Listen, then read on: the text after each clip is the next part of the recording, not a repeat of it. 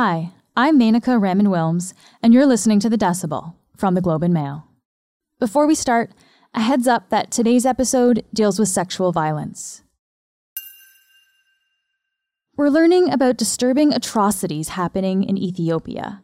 That's where a civil war has been raging for over a year now. The conflict is centered in the northern region of the country, known as Tigray. Tigrayan rebels are well armed and pushing for independence, and the Ethiopian government is trying to stop them. Forces from the neighboring country, Eritrea, have also helped the Ethiopian government quell the dissent. But, as often happens with war, ordinary people are getting caught up in the conflict. Thousands of Ethiopians may have already died, millions have been displaced, many are facing famine, and recently, human rights groups have found that women and girls are being targeted with widespread sexual violence. Thousands of ethnic Tigrayans were gang raped by government troops, allied forces from Eritrea, which is so systematic and weaponized. Lucy Casa is a freelance journalist who's reported on the conflict for the Globe. She'll help us understand how sexual violence is being used as a weapon of war and the dangers she herself has faced while covering it. This is The Decibel.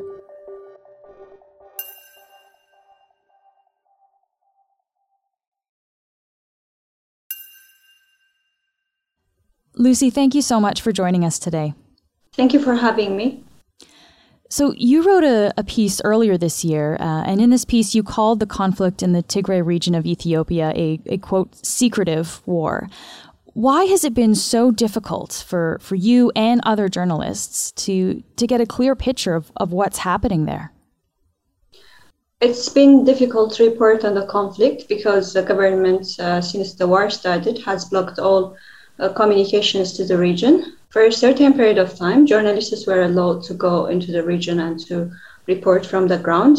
But since the past 5 months, all communications are blocked to the Tigray region and also to territories controlled by Tigray forces. So there's no way that we journalists can reach out the people on the ground. And just 3 weeks after the war started, the government declared the end of the war, and it was saying that it's only going to arrest the corrupt leaders of the regional government.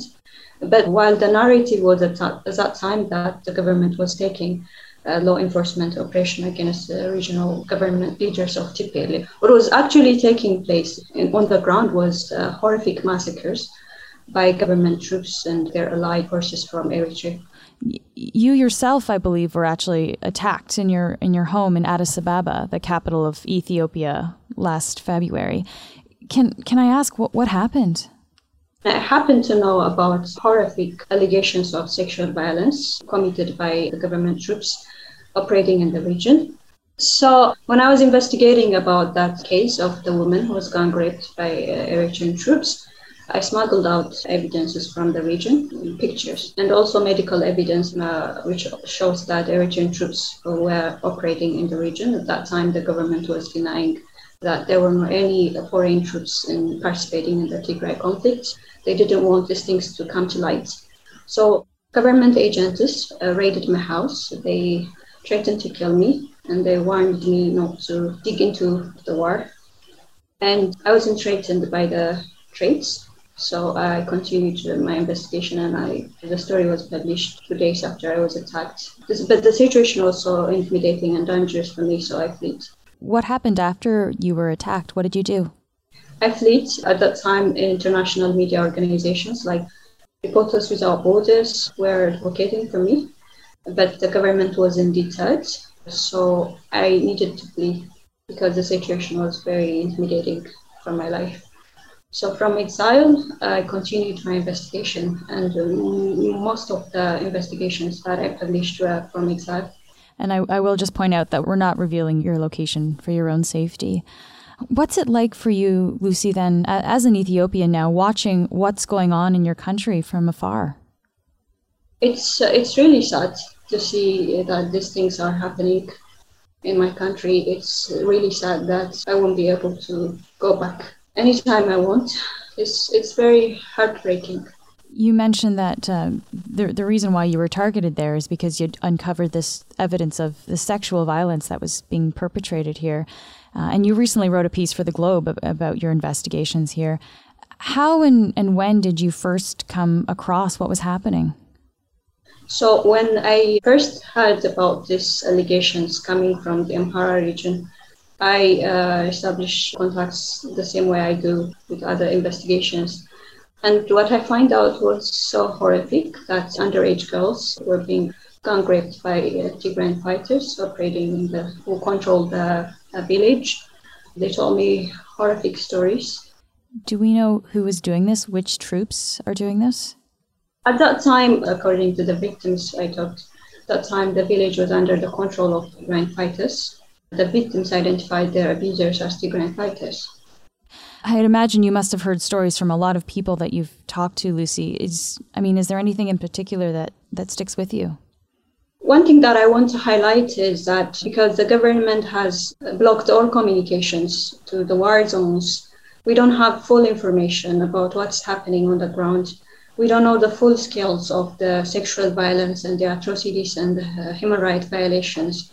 And there's always a lagging of atrocities. We receive reports of atrocities usually after 3 or 4 months after they were committed because of this communication blackout, and also because the government doesn't allow independent investigation into the crimes committed during this war. So far, from what we have investigated, the most well-documented evidences posed by journalists and human rights organizations, what they suggest is that the most horrific atrocities were committed by government troops and allied forces from Eritrea, crimes that could amount to crime against humanity and possibly genocide. We don't know. The war hasn't ended. We are now hearing about allegations of atrocities from Tigray fighters. But overall, there is a need for independent investigation. We journalists could only manage to uncover some crimes, but to know the full scale of the human rights violations, there's a need for independent investigation. You also wrote about how these women and girls, after they've been attacked, they're often unable to get any kind of treatment. Why is it so hard for them to get help? One of the main things is that there is no security, so people are not safe to move around, and also the health facilities are looted and distracted. And there's also shortage of medicines, and there's also focus on war casualties. So because of all these reasons, they are unable to get medical help. We've also heard a little bit about the stigma around sexual assault. Is that a factor in why some people don't want to come forward and talk about it? There's always a stigma that surrounds sexual violence in Ethiopia. So it's difficult for victims to open up about their experience. For example, with regard to a case of sexual violence in Tigray, thousands of ethnic Tigrayans were gang raped by government troops, allied forces from Eritrea, which is so systematic and weaponized. What these cases suggest is that only few women report their cases because of the stigma that surrounds sexual violence. And also, mostly it's when they undergo torture and physical injury that they visit hospitals and they report their case. In other cases, they keep it to themselves. This may seem like a simple question, but why is it that sexual violence is used as such a weapon of war? From my reports of sexual violence cases in Tigray, what I have learned is that rape was being used to demoralize the people. It was used as a way of ethnic cleansing. So it's been widely used as a weapon of war against Tigrayan women during 8 months.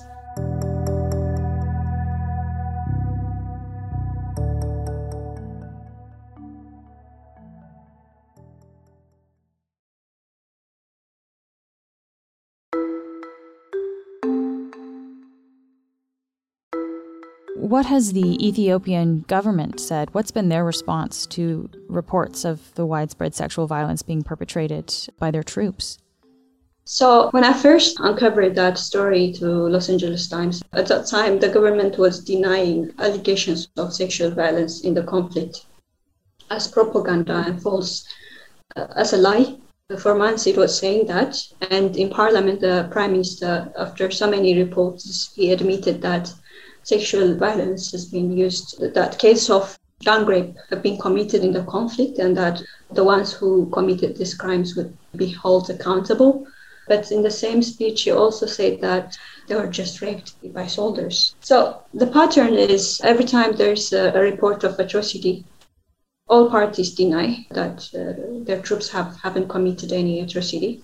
So similarly, the Tigrayan government has denied the reports of rape. So we've been talking a lot about the sexual violence that's been perpetrated here, but there's also reports of other atrocities that are taking place that you've written about, including detention and the disappearance of people. Who is being targeted here, and what do we know about what's happening to them? There are mass detentions, and people were being sent to concentration camps, massacred and tortured in Western Tigray territories, which are controlled by Amhara troops and Eritrean troops for the past 1 year since the war started. Horrific war crimes have been committed on these territories, which could amount possibly to genocide. Dead bodies were found floating in Sudan, and my investigation has revealed that these dead bodies were coming from concentration camps in Western Tigray town. There were other rounds of mass detention of ethnic Tigrayans in the capital city over the months. So every time the Tigrayan fighters gain a victory, there's a revenge, and there's mass detention against ethnic Tigrayans who live in the capital city and other parts of the country. So these are ethnic Tigrayans living elsewhere in Ethiopia, so living in Addis Ababa, who are then targeted by the government essentially and taken to these detention camps? Yeah, that's the case. And also, ethnic Tigrayans who live outside the war zones in the rest of Ethiopia are living in fear. There were several cases of mob justice against ethnic Tigrayans in Amhara region. Ethiopia is not a stranger to conflict, but in 2018 there was a bit of a sense of hope when the new Prime Minister Abiy Ahmed was elected. And he even won the Nobel Peace Prize the following year in 2019 for bringing an end to a conflict with neighboring Eritrea. What did you think, and what was, I guess, the sense from people you were talking to when he was awarded the Nobel? Was there a new sense of hope in the country? Yeah, when he first came to power, there was hope. There was optimism among many people that there would be reform. But just a few months after he came to power, the same trends of repression on freedom of expression and political rights started to get repeated, and the hopes vanished. And now we are in a bloody conflict. Lucy, are you hearing anything? Is like the international community doing anything, or other countries stepping up to have a say here? No, I haven't seen any meaningful action from the international community about this war so far. The US is going to decide if the crimes committed against ethnic Tigrayans in the conflict amount to genocide or not. I guess now, looking at the situation today, you're closely following the situation. Where is the conflict headed, and what will you be watching for next? It's so difficult to predict, but yeah, one thing we are sure is at this point, both warring parties are only looking for a military solution. So it doesn't look like there will be a peaceful end to the conflict. And the more the war continues, there will be suffering of civilians. That saddens me. There will be more children to die from starvation. There will be so many people to flee from their homes. And there will be so many atrocities, and that when I think about these things, I feel sad. Do you think that you'll one day be able to safely return to Ethiopia?